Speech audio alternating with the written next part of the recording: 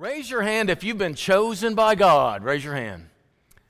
Hey, that's pretty good. We usually don't use that language, so I know some of you are still confused about it, but some of you got that right away. I love that. We're going to be talking about this, but we're going to tell the same story 3 different times today. Now, that doesn't mean it's going to be a long sermon, I promise you, but we're going to tell the same story because there's more things going on than meets the eye, right? There's a lot of things going on with any particular moment in your life, any particular thing going on. There's more than one way to view it. We're going to see it in 2 or 3 different ways. We're going to be talking about the Thessalonians for the next few weeks, these 2 letters Paul wrote, but we're going to be talking about them as a group of people this morning. The Thessalonica is a town in Macedonia, the second leading city, named after a Greek king's wife. He named a city after his wife. Happens to be Alexander the Great's sister. Thessalonica, right? What kind of a name is that? I don't know. Maybe in their time that was really cool. But we're going to be talking about these people today. And I'm going to tell you the story, kind of how this goes along. I'll show you the map first. So here's a map. Some of you really far away can't see it, and I understand, but I'm going to just explain some of this. This right here is called Galatia. You know, we have a letter in the New Testament, Galatians. Well, this is the first area Paul went, first missionary journey. You got Derbe and Lystra and Iconium and Antioch. You got these, right around in here is where he worked that first time, him and Barnabas, right? And so that's Galatia and that's Phrygia on the side, right? So this is the area of the first missionary journey. And when they were on that journey, they were very productive, established churches, but a conflict started almost immediately between Jews and Gentiles, and they didn't know how to resolve it. And Paul couldn't quite come to that resolution either. So after that journey, they met in Acts chapter 15 for this great big council to solve this problem. And Paul is over the moon excited because they did resolve it. And he wants on the second missionary journey to go back to those same areas right in here and share with them how the thing has been resolved, this tension has been resolved, and to see how they are. Well, before that missionary journey ever starts, there's a problem. He and Barnabas, you may remember, the first missionary journey, they kind of had disagreement, so they had to split up. And Paul picks another guy. Does anybody remember what his name is? Silas. He and Silas are going to start this journey. So he keeps his travel plan, but he changes his partner. It's Silas now. So they're going to start the second missionary journey. I want you to follow me with this in the book of Acts. He wants to go to these same churches he did before, but he also has his eye. I'm taking a guess here. After he gets to this area, this Phrygia and Galatia where he wants to go to Ephesus. It's like the most strategic city. If he can get a church there, it will go all over the world. He wants to do that so bad, okay? So keep that in mind. He wants to go through those major cities that he went through before and then go to Ephesus. But here's what happened. They went through the region of Phrygia and Galatia, those churches they were at before, having been forbidden by the Holy Spirit to preach the word in Asia. So next screen. So they can go there. God says, not going to go there. I don't want you there. So this is where he wanted to go, but God says no. What do you do when God says no? You find another way to go. So instead of going this way, they said, well, we'll just go up here. And so they start going up here, and he gets about here and he thinks, I'll go over here to Bithynia. Next screen. When they had come up to Mysia, which was north up there, and they attempted to go into Bithynia, the Spirit of Jesus did not allow them. So next screen, that's out. So now all of a sudden you got them going here. They've been here already. They can't go here. They can't go here. I don't know how God did this. It doesn't really say, but somehow God said you can't go. You ever had something that you really thought you should do and it just wasn't possible? The door was slammed on you and you just kind of go, well, I guess I'm not supposed to be there. That's what Paul's experiencing. Paul and Silas are going, well, I can't go north, can't go south. I've already been here. I must need to go over there. So they keep traveling. They go traveling through Mysia, and they end up in a town called Troas, okay? Now, in Troas, he gets some more direction, a little more clear. Passing by Mysia, they went down to Troas, and a vision appeared to Paul at night. So Paul, sleeping at night, gets this vision. A man of Macedonia was standing there, urging him, saying, come over here to Macedonia and help us. Now, how would you know that you have a dream of a Macedonian man? I don't pay attention to the ethnic, ethnicity of the people I kind of see at night in weird visions, right? But they say Macedonian people wore sombrero type things. So there was a big hat man, I guess, that he saw this vision, right? So next screen. And what you see is God giving the green light to go over here. Obviously, God wants Paul and Silas right here. And one of the reasons is he wants them in Thessalonica. When Paul had seen the vision, immediately we sought to go into Macedonia. We concluded, very brilliantly, that God had called us to preach the gospel to them. It is no accident he ends there. And I want to say this to you. It's no accident that whoever got to you with the gospel got to you with the gospel. It is no accident. God has placed people in your life, and that's why you got there. And that means God is placing you in the lives of other people. If you have children, God is calling you to share the gospel with your kids. Is that true? You can't miss it, y'all. It's like if it's like a neon sign. I'm giving these kids to you so you can share the gospel with them. So, keep going with the next slide. Here's how it goes. They go into Macedonia. Macedonia is this great big, this huge chunk of territory. He gets in a ship and he goes from here to here to here. And the first city he actually comes to and spends any time is Philippi, and it was not a good experience. You may remember this. He ends up in jail for the first time.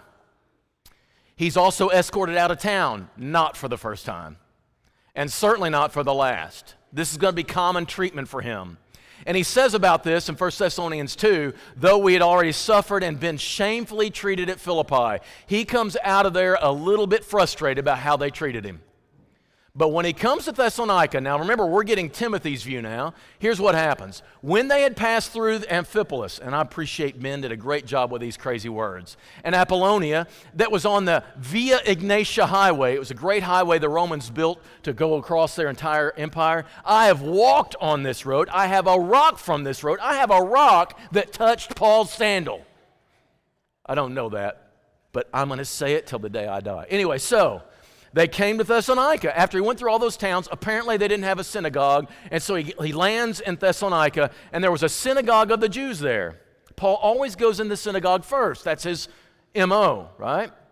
Because the gospel goes to the Jews first, then to the Gentiles, and he always keeps that up, right? And so Paul went there, as was his custom. On 3 Sabbath days, he reasoned with them from the Scriptures, explaining, here's his message, explaining and proving it was necessary for Christ to suffer, to rise from the dead. This Jesus whom I proclaim to you is the Christ. If you've been baptized, this is the very confession you make when you enter the waters of baptism. If you've been saved, if you have responded to the gospel, this is the message you heard. We've not changed it one iota from the time it was first fully preached in Acts chapter 2. This Jesus, who we say is Lord, when we say to somebody, do you believe Jesus is the Christ? They're saying this confession. We believe, right? We believe he had to suffer, that he had to die, and that he rose from the dead. And that's the one who is our King. We name him King, and we're washed in the waters of baptism. That's how they were saved. That's how you are saved. That's the great message, right? That's Thessalonica. Keep going. These men, okay, so here's what happens. He preaches that message, and some of the Jews actually believed it. You know why? Because the entire Old Testament is pointing to that. The entire Old Testament from page number 1 all the way through to Malachi is trying to get you to see that Jesus is everything the Old Testament was predicting. And when the Jews who are faithful to the Old Testament see Jesus, they recognize him and they respond and they become Christians. That's why the Jews believe. But you know what? Here's the funny thing.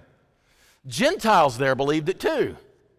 These Gentiles were coming to the synagogue. They weren't full-fledged Jews, but they sure liked the moral teachings of the Old Testament. Here's the irony, y'all. This is really strange.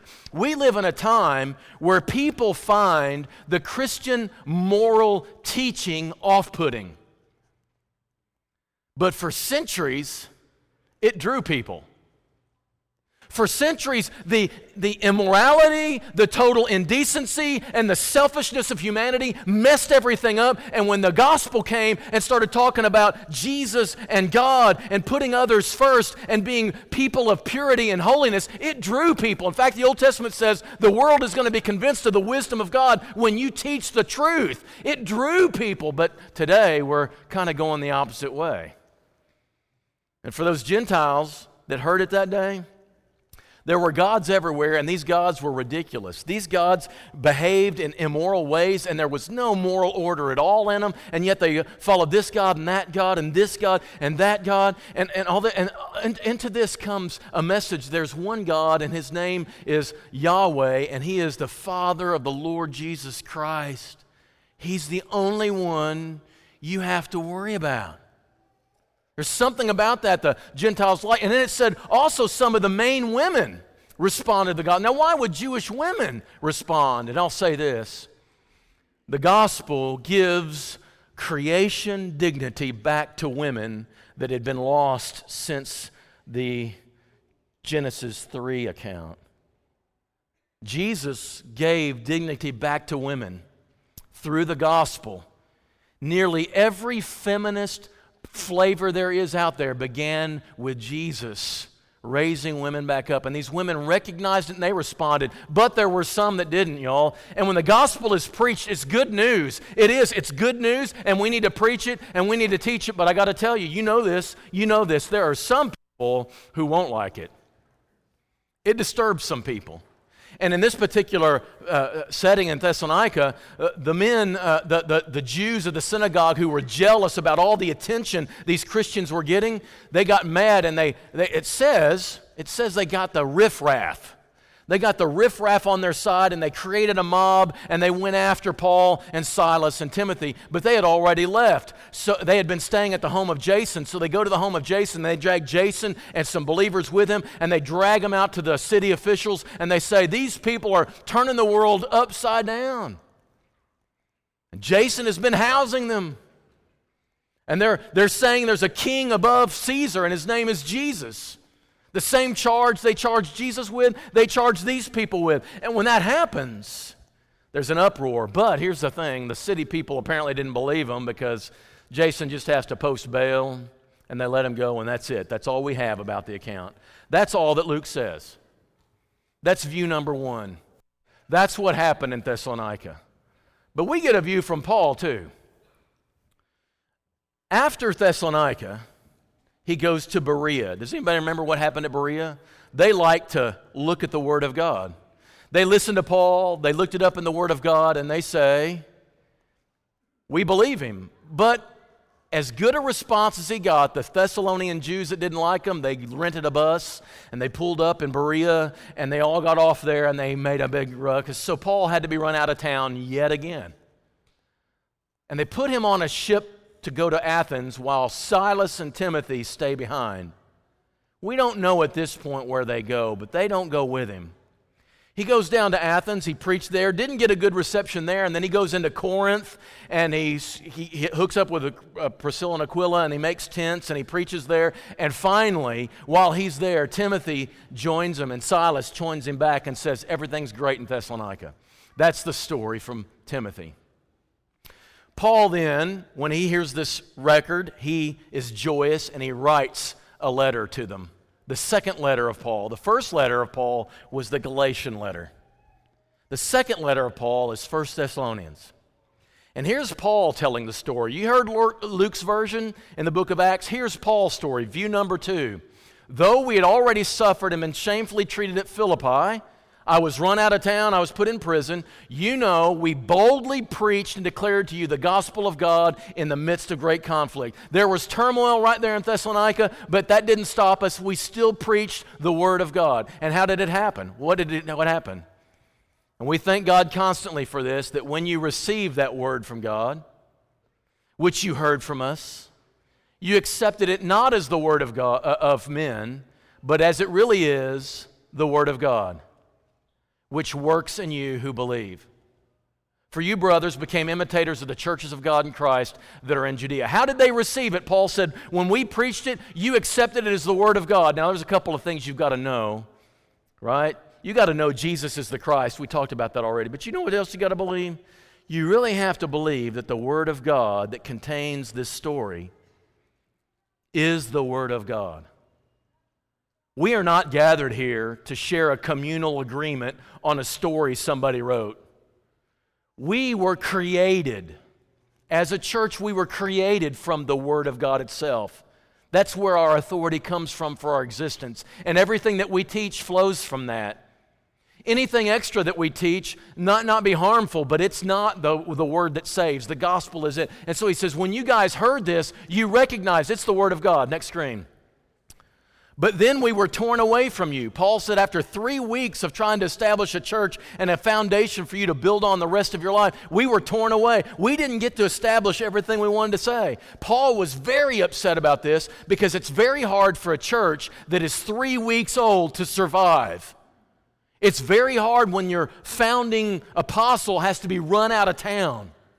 But that's exactly what happened. We were torn away from you for a short time in person, but my heart wasn't. I was with you the whole time. I was thinking about you all the time, and I was wanting to get back with you. I was wanting to get back there, right? But Satan hindered us. Sometimes the Spirit guides us to go away from things, but sometimes it's not the Spirit at all. Sometimes it's Satan. And Paul says Satan wouldn't let me come back. Keep going.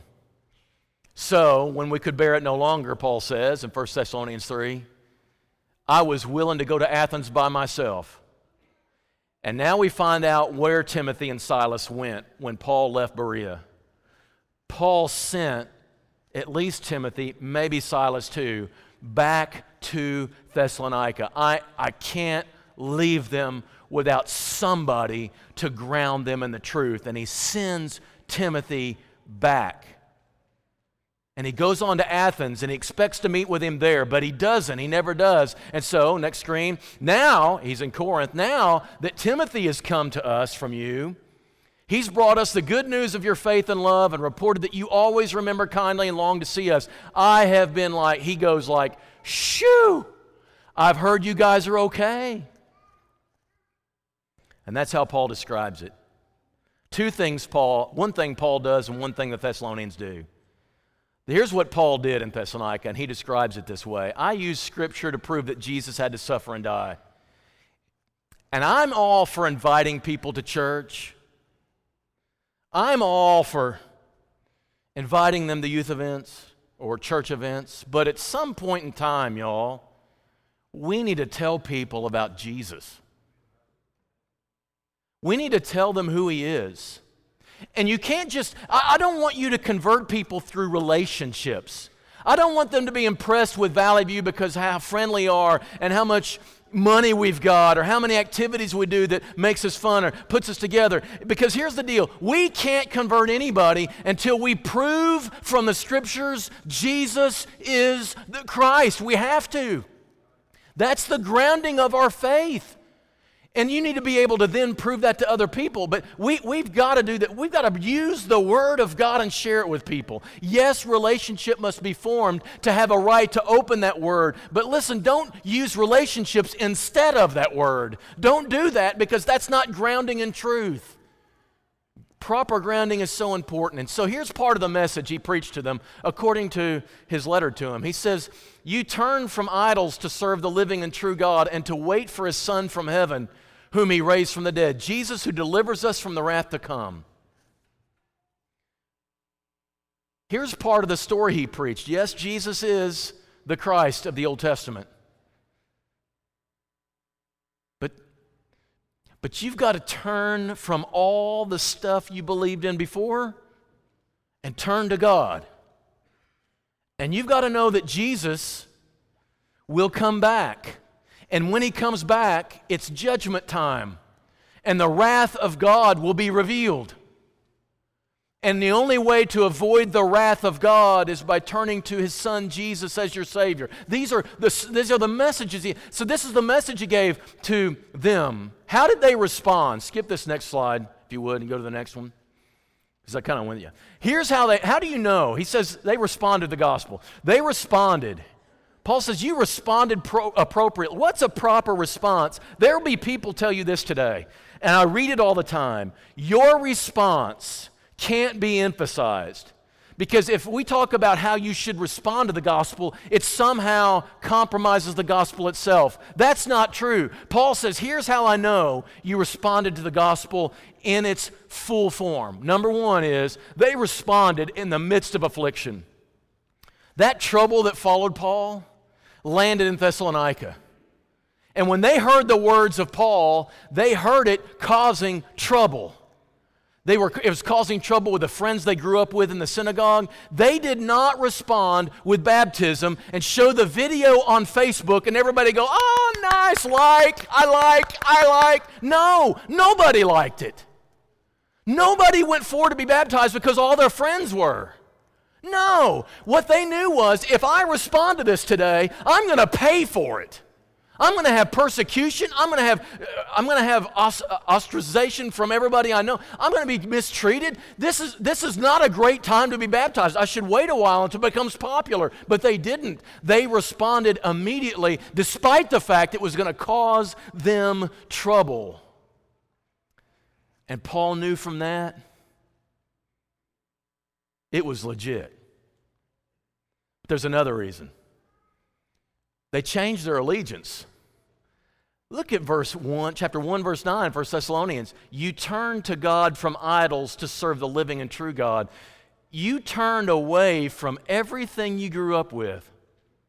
When they were walking through Thessalonica, there were temples everywhere, and there were gods of everything, and they'd go through here, and they'd do this at this temple, and they would do this at this temple, and they'd do jumping jacks at this temple, and they'd do all this stuff. Every time they walked down the street, they had to do all these weird things because they were serving all these gods. You know what they did on Monday after they were baptized on Sunday? They walked straight through town and didn't do anything. Because they knew they were serving the one true living God, but you didn't have to do all that hocus pocus stuff. They actually changed their entire lives in allegiance to God. They turned away from everything they knew all their childhood and turned straight to God. He says, I saw your allegiance change. I saw it in the way you lived your life and the way you walked through town and the way you talked and the way you interacted with your friends. I saw it. Number 3, he says the gospel came in power. When you responded to the gospel, did the gospel come into your life in power? That's a weird image, isn't it? It came in power. I'll back up first. Oh yeah, well, it's the same thing, isn't it? Because our gospel came to you not only in word, but also in power. It came in the Holy Spirit. How do you know that your conversion came in the Holy Spirit? Is that something you can see? It came with full conviction. Can you tell when someone's been baptized and it's not with full conviction? I don't know. It's weird. Paul says, I can tell you it's a valid baptism. Notice as he goes on. You know what kind of men we proved to be among you for your sake. You became imitators of us. Your life changed and you became like us, putting Jesus first. You started imitating the Lord. You started acting like Jesus. Do you know how you can tell when somebody's really converted? 3 weeks later, they look more like Jesus than they ever have. You know how you can tell they've really been converted? 3 months later, they look even more like Jesus than they did 3 weeks afterwards. And 5 years later, they look more like Jesus than they ever had before. And you received it in much affliction. It was going to cost you something, and yet you had this joy about you. You were paying for it, and you were having to make changes, and the whole time you weren't resentful or bitter or saying, what do I have to do this for? You were joyfully changing. It's hard to mimic that. It's hard to fake that. That's Paul's view. We've got Luke's view of what happened. We've got Paul's view, and now we're going to wrap up with God's view of this. These verses are important for those of you who are really afraid of like Calvinism. You know, we're going to get all tulip in here kind of stuff. We ought to always give thanks to God for you, brothers. This is 2 Thessalonians, looking back at their conversion again. We ought always to give thanks to God for you. He says, you know what, I'm so thankful to God for you. Brothers loved by the Lord. I'm looking at people I'm thankful for. I'm looking at brothers and sisters who are loved by God. I'm looking at you right now. Because God chose you as the first fruits to be saved. Through sanctification by the Spirit and belief in the truth. To this He called you through our gospel that you may obtain the glory of our Lord Jesus Christ. I asked you a moment ago, how many of you have been chosen by God? Now let me ask you this. How many of you have been called by God? Raise your hand. If you've been called by God, raise your hand. Real high. You've been called by God. Some of you not so sure. I understand that. We don't use this language very much. It's when God is trying to appeal to you. After this morning, there's not a soul here who will ever be able to say that God hasn't called you. Any time you read the gospel, anytime you hear the gospel in song, every time you hear the gospel preached, every time you hear the gospel taught in a Bible class, God is calling people to Himself. They may not hear it. They may not respond to it, but God's calling. Every time the gospel is preached, and the gospel is this: you are lost. But God doesn't want you lost. He sent His Son to save you. He sent His Son to pay the debt that you owed, and you come out scot-free, and He wants you to accept and embrace Jesus not only in your baptism, but in your lifestyle. And when you hear that gospel preached, as simple as that is, don't hear that as, yeah, God loves people, God's trying to save people. No, you need to hear it as God loves you. You are lost. He wants you to be His, and He's calling you to respond. And that's God calling. Every time you hear the gospel in any form, God is calling out to you, longing for you to come to Him. Everybody in here has heard the gospel at least once. You've heard it today. You've seen it today.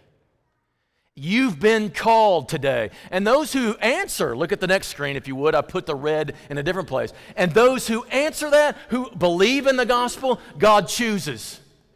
God says, if you will listen to my gospel, I'm calling you, and you respond to that gospel, I'm choosing you. You're mine. You are my chosen one. God does not pick like, I know you're going to be and you're not going to be. He says, I want there to be a body of people who believe in me. I will choose them if they will hear my call and obey it. And once they obey it, I'm going to choose them, and I'm going to save them, and I'm going to change them. You get that? God chose you to be saved through sanctification. He chose you to be saved. He wants you in His family. If you will hear His call and you will obey His call, He's choosing you. So everybody in here has been called. And some in here have been chosen. If you've been chosen, you're loved by God, and we love you too. And we know this. It's like He says to them, 1 Thessalonians chapter 1, verse 4, is God loves you, you are His chosen people. I love that, and that's us. If you are not chosen people, then you're still being called. God still wants you. You just haven't accepted it yet, but He's calling. Every time the gospel, every time you hear it, He's calling again. Yo, I want you to be mine. Please come to me. That's what God's doing. And this morning, if you're not chosen, you're being called right now. He wants you right now. And all you have to do to be God's chosen is to believe it and obey it. And this morning you got another shot. Those of us who are chosen are going to beg you to heed the call right now as we stand and as we sing.